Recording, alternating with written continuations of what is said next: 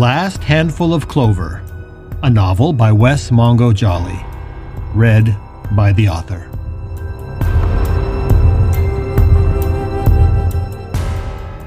Book 1, The Hereafter.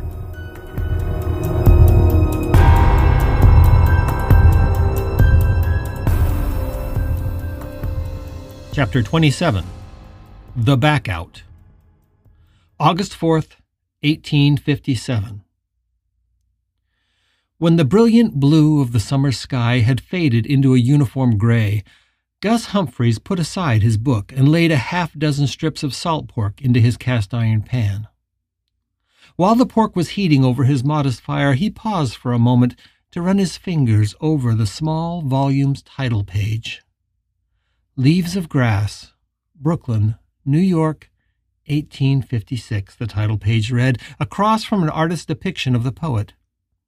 Whitman looked much as Gus remembered him in the portrait, a black felt hat with a wide rim riding high on his forehead, his head cocked to the left, his shirt open to a patch of dark chest hair, and an expression on his angular face that was far more serious than Gus knew the poet to be.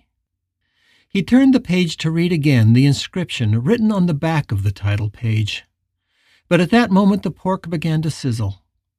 Not wanting to risk getting any splatters on his most prized possession, which he'd kept in pristine shape since they left Arkansas, Gus quickly wrapped the book in its scrap of oilcloth. And with a sigh, burdened by memories, he stuffed it into the saddlebag he kept next to his bedroll. For a few minutes he stared at the sizzling pork, savoring the quiet of the evening. Gus was a very private man. Despite his job managing the cowhands for the Fancher party, he had loved these quiet evenings with just his memories, his horse, his books, and the birds for company. Down the slope and to the north he could see the twinkling campfires and oil lamps of Salt Lake City already kindling in the early evening gloom. And after all these weeks on the trail, the sight of that city made him uncomfortable. Gus had long ago accepted that he was a trail rat. He had lived a life in the dust and on his horse, alone for the most part, and he expected he'd die that way, eventually. Still, the lights in the broad and open valley of the Great Salt Lake were pretty, kind of like stars that had fallen into the dry bed of the ancient lake. As he turned the pork, he noticed that each time he looked up, more lights had kindled across the valley. Some were fires like his own, likely from new arrivals who had yet to build their homes in the valley. But a surprising number were oil lamps in windows of 1- and even 2-story homes. They were far larger and far more numerous than the previous summer. This wasn't his first trip across the Salt Lake Valley. This year he was the foreman for the Fancher wagon train and responsible for seeing that their accompanying herd of cattle kept pace with the train as it moved west toward California. But Gus had been a cowhand on several drives, some with immigrants and some just driving a herd to the booming mining camps that were popping up across the Sierras. He had crossed the Salt Lake Valley before anyone lived here but the Goshute and some wild horses. And he had come through both before and after Brigham Young brought his flock west. The Mormons certainly are an industrious folk, he thought, looking at the twinkling lights. Never in his 60 years had he seen a settlement grow like this one. The amount of work the Mormons were doing to turn this barren wasteland into a home for their people was humbling. Now, he just hoped that the Fancher train would get out of this valley with their skins still attached to their backs.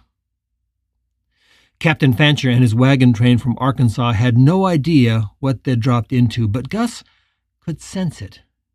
It was like Salt Lake City was a nest of bees after it had been hit by a crabapple. "We've walked into this city at the wrong time," he thought. Just to the south, Gus could see their more than 50 wagons spread out across the encampment. Even though the risk of Indian raids here was minimal, they still had their wagons in a circle, mostly out of habit.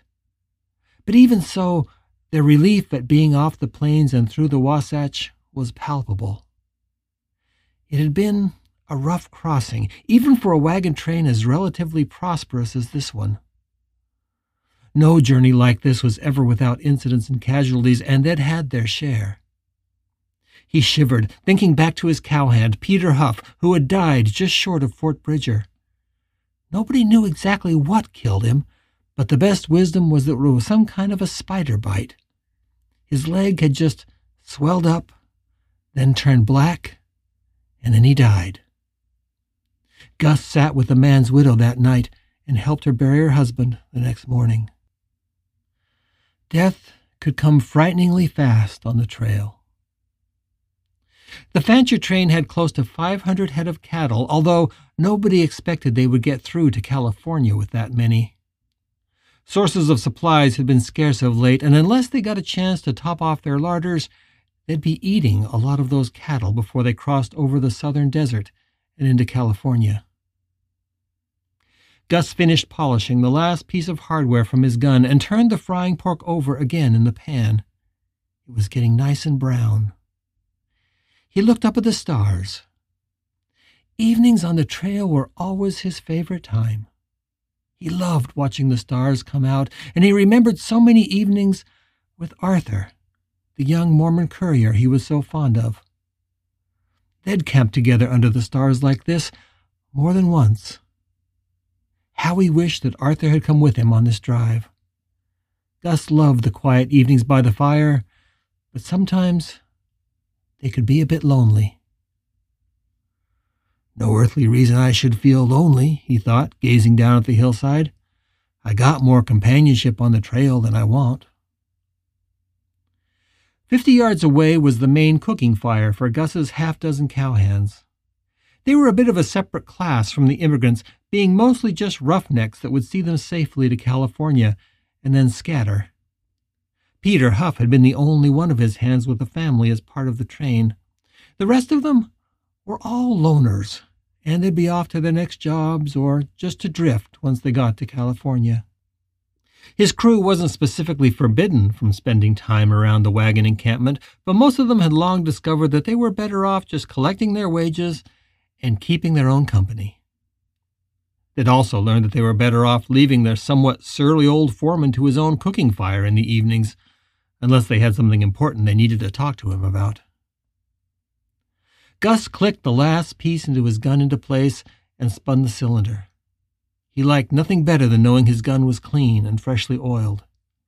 He slid it into the holster at his belt, hoping he wouldn't need to use it. But this was a strange time and a strange place. He had felt it even before they entered the Salt Lake Valley. They had heard rumors on the trail of the U.S. Army marching west, not that many weeks behind them. Everyone expected that before the snows came, this placid community below would be a battleground.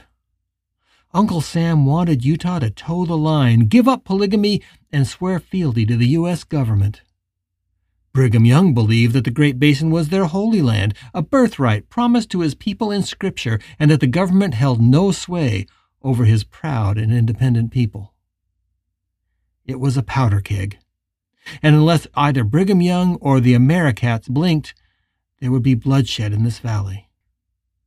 If Gus had to place his bets, he'd put his money on the Mormons. He knew them well from his years of traveling back and forth through this territory. A prouder and sturdier people God had never placed on his green earth. He wasn't sure the army knew what would be in store for them should they march into this city. Still, it was possible that this valley, with its wide streets and beautiful homes, would be nothing but a blackened ruin this time next spring. Gus hoped that wouldn't be the case. He saw such weariness in the faces of these settlers, especially their women, who cared little about politics and just wanted a place to raise their children. They had already fled, perhaps because of their own arrogance and stubbornness, to this, the very edge of civilization.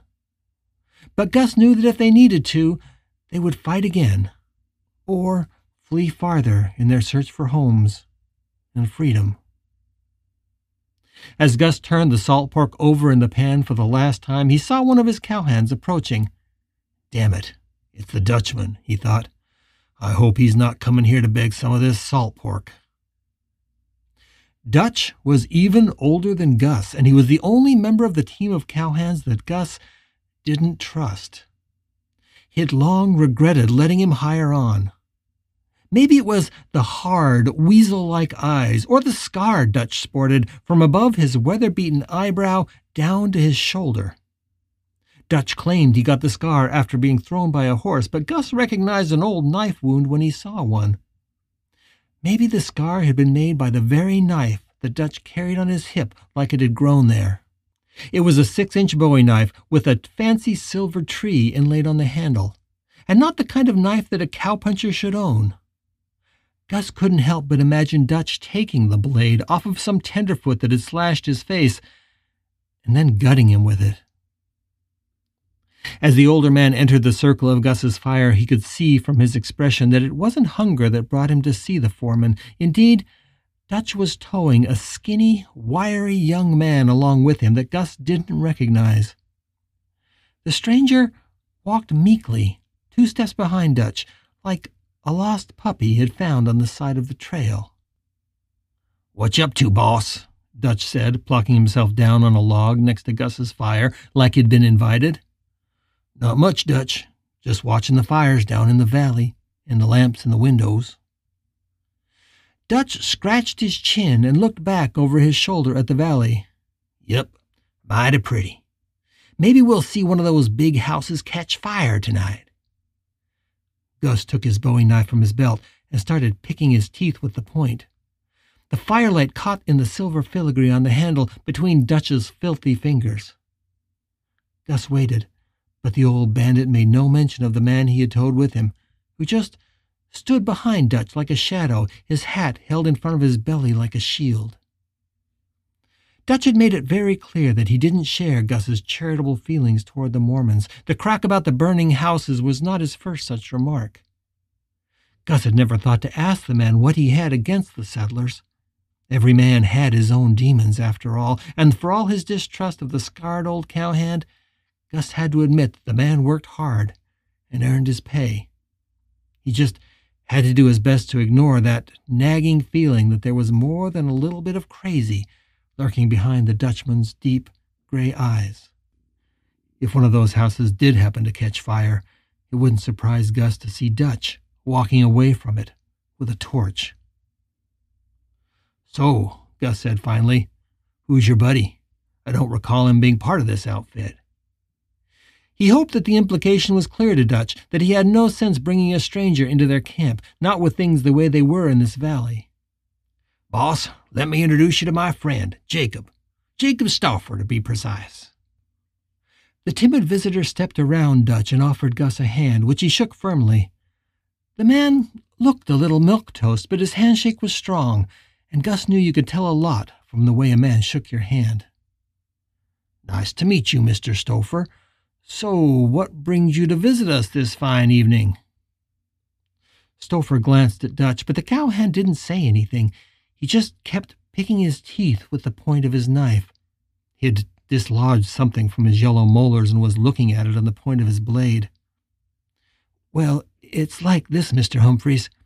I met Dutch here when he was out rounding up some of your strays. I live just over yonder, in one of the little cabins on the slope." Gus took a deep breath. He should have seen this coming. This man looked scared, and with what could be heading for this valley in the coming months, there had to be at least a few of these Mormons who were having second thoughts about this paradise they were promised. Some of them were probably making the calculation that the time had come to save their skins. "Are you a Mormon, Mr. Stauffer?" Gus asked. "Yes, sir. Not as good a Mormon as some, to be sure, but when Brother Brigham called my wife and me, we came west." Over the next half hour, Gus got Stauffer's story. Stauffer was just 26 years old. He had immigrated with his wife during the great Mormon exodus of 1847, but in the years since, he had been unable to father a child by her. Fruitfulness was next to godliness to the Mormons, and she blamed him for her inability to conceive. But as she told him, she was still young and comely, and if her husband could not give her a child, she could find someone who could. It did not surprise him when one of the Mormon leaders took a liking to her. In the guise of religious teachings, the man had insinuated himself into their home, and eventually the bishop informed him that the church was going to consider the man's marriage annulled, so his wife could marry her new benefactor. She became his fourth wife, and the last time Stouffer had seen her, she had told him she now hoped she could finally bear the children that Stouffer had failed to give her. Needless to say, the young man was devastated and angry. He said, "Mr. Humphreys, I picked a plain girl so nobody would try to steal her, and because, face it, I'm no prize myself. But these damn apostles don't care if a girl is pretty or plain. They just want more wives. And Sally just wants a bunch of babies, and by God, I hope she gets them. And now, all I want is to get out of this damn dry valley and see the ocean for the first time. Maybe sign on with a fishing boat. I just need to be out of here long before Sally gets pregnant, if she does. I don't think I could stand seeing her bear that man's child. I don't know what I'd do." Gus leaned back and gnawed distractedly on a piece of pork for a long minute before replying. Finally, he leaned forward and looked the man square in the eyes. "That's a sad story," Gus said, "and I'm sorry for your loss. But I don't see why it is you've come to see me." But of course, Gus knew very well what the young man was about to ask. Dutch finally broke his silence and jumped into the conversation. "Damn it, Gus, do you need him to paint you a picture? He wants to join us and go on to California." "Is that true, Mr. Stouffer?" "Yes, sir, it is." "But why join up with us? Why not just up and leave? You're young and you got 2 good legs. Do you have a horse?" "Yes, sir, I do." "Then, damn it, man, get on the horse and ride. It don't sound like you have much keeping you here." Dutch spiked the knife into the log and pointed his dirty fingernail at Gus. "You know better than that, boss. You can't just up and leave. You've heard all the stories. These Mormons can be a brutal bunch of bastards. A man riding alone out of Salt Lake City is likely to be stopped by vigilantes on the trail. Mormon vigilantes. And if they don't buy his story, they'll haul his sorry ass back here. Then who knows what?" Stouffer held up his hand. "It's actually more than that, Mr. Humphreys." He glanced nervously at Dutch. I want to be honest with you, and I haven't even told Dutch this part. Have you heard of the Perpetual Immigration Fund?" "Can't say as I have." "The church advances us money to make the trip here to Salt Lake City. My wife and I had nothing, so we accepted their money. But we arrived here with no way to pay it back. It would take me a lot of years here to pay off that debt, especially since the church compounds it 10% every year." Gus scowled. "Well, that makes you little more than an indentured servant. No wonder they could steal your wife from you." "Yes, sir." Gus regretted that comment instantly. This man was clearly devastated by what had become of his life since arriving in Salt Lake. No sense pouring salt into those wounds. "Jesus," Dutch said. "He owes them money and he's a backout. We got to help him, Gus." The foreman had never heard that term. Backout?" "Yes, sir," said Stouffer. "It's what they call any apostate. Anybody who turns his back on the church and tries to leave. And Dutch is right. We Mormons don't look none too kindly on a backout." Gus sighed. "Are you saying the Mormons will kill their own?" Dutch guffawed. "Either kill him or make him wish they were dead. I heard tell of a man who had relations with one of the wives of an elder. The Danites came knocking, and his neighbors found him later with his privates hacked off and nailed to his own front door." Gus narrowed his eyes and looked at the Dutchman. He didn't say it, but yes, he had heard such stories. The Danites were rumored to be Brigham's avengers under the total control of the prophet alone. Their leader was a man named Porter Rockwell, who was called Brigham's avenging angel. Although Gus didn't want to believe the stories, he He knew a people pushed to the edge, as the Mormons had been, were capable of such outrages. People will go to almost any length when they feel threatened by the world around them. "Mr. Humphreys," Stouffer said, his voice shaky, "I know my way around a cattle herd. I worked my dad's ranch in Missouri long before I came here.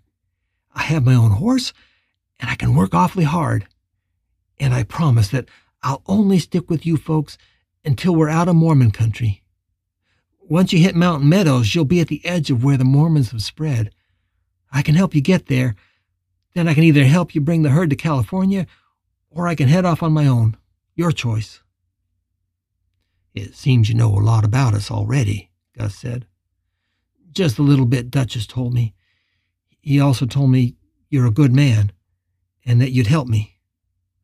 I sure hope you will, but of course if you don't think it's safe, I'll understand." He straightened his back and looked directly into Gus's eyes.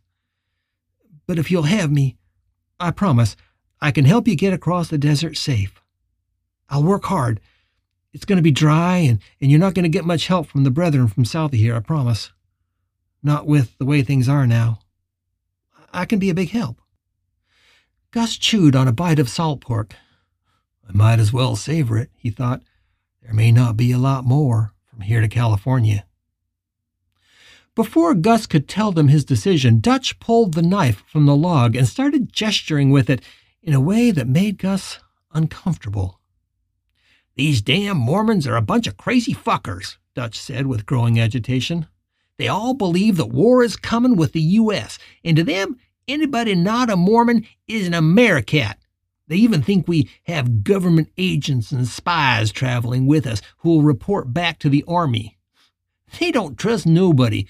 I'm sure you felt it, Gus. You felt their eyes on you. You felt the way they smile and nod when they talk to you, but they look at you with them cold, dead, fishy eyes.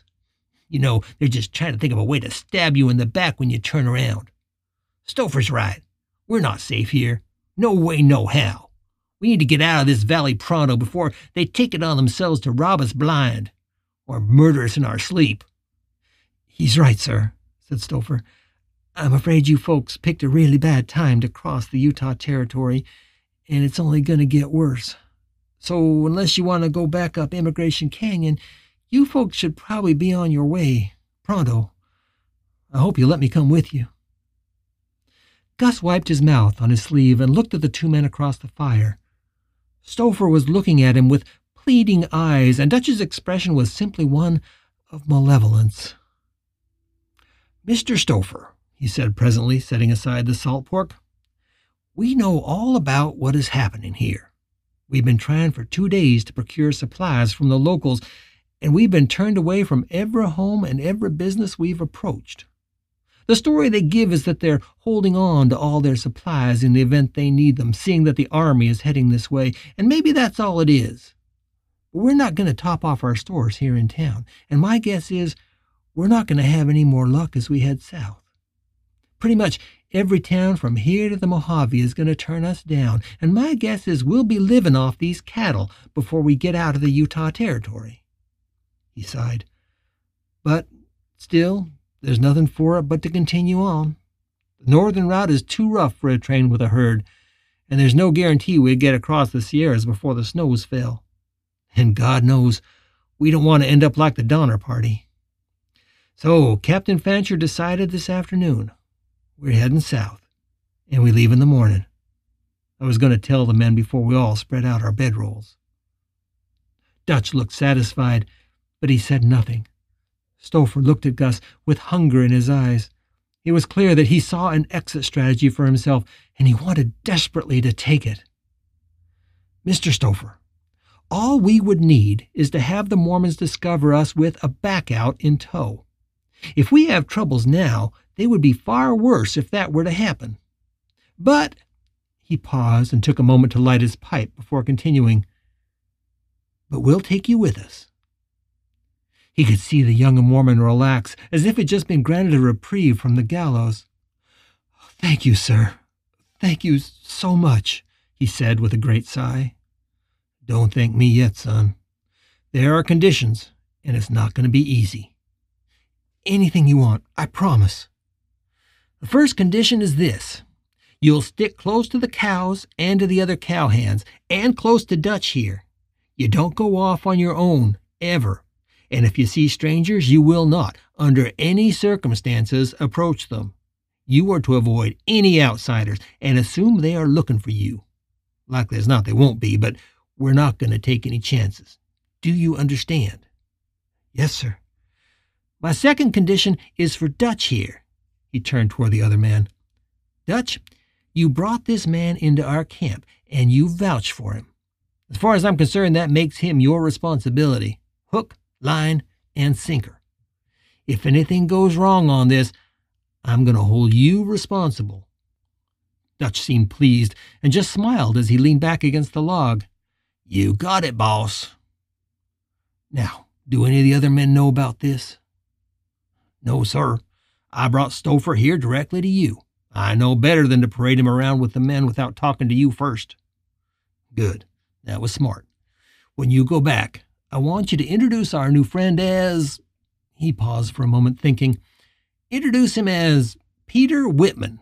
He's a cowhand that was passing through on his way back from California, and I hired him to take Peter Huff's place on the trail. We've been down a man since Fort Bridger, and that's the truth, and it's all anybody needs to know. And I'm warning you both. If I hear even the slightest whisper from anybody about Jacob Stouffer, then you're both out on your asses. Is that understood? Understood, boss, said Dutch, grinning and clapping Stouffer on the back. Glad to meet you, Mr. Whitman. Welcome to the herd. Stouffer had tears in his eyes.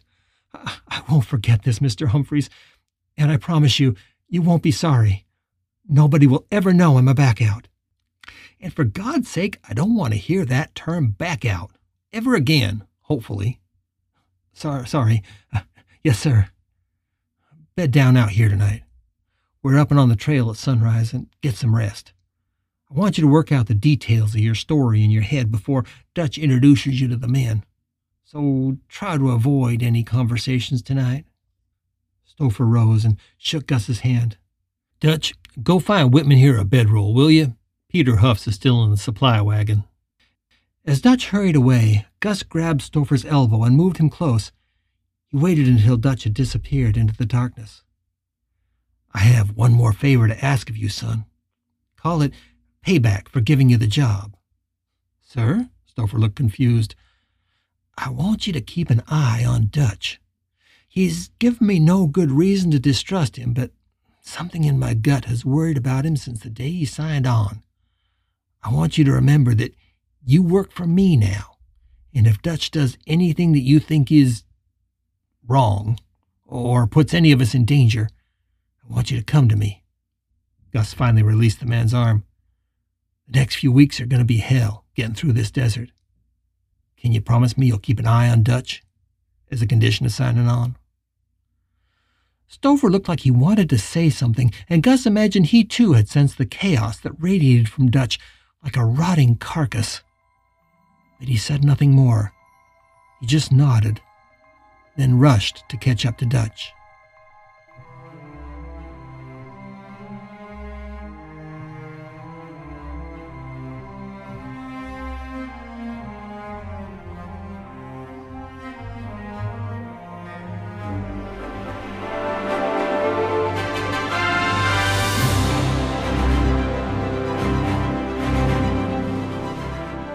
You're listening to The Last Handful of Clover, a novel by Wes Mongo Jolly. If you're enjoying this audiobook, please consider supporting the author on Patreon. That's patreon.com/Wes Mongo Jolly. And for more information, check out the author's website at wesmongojolly.com. That's WESSMONGOJOLLEY.com. Thanks for listening, and stay tuned for more episodes.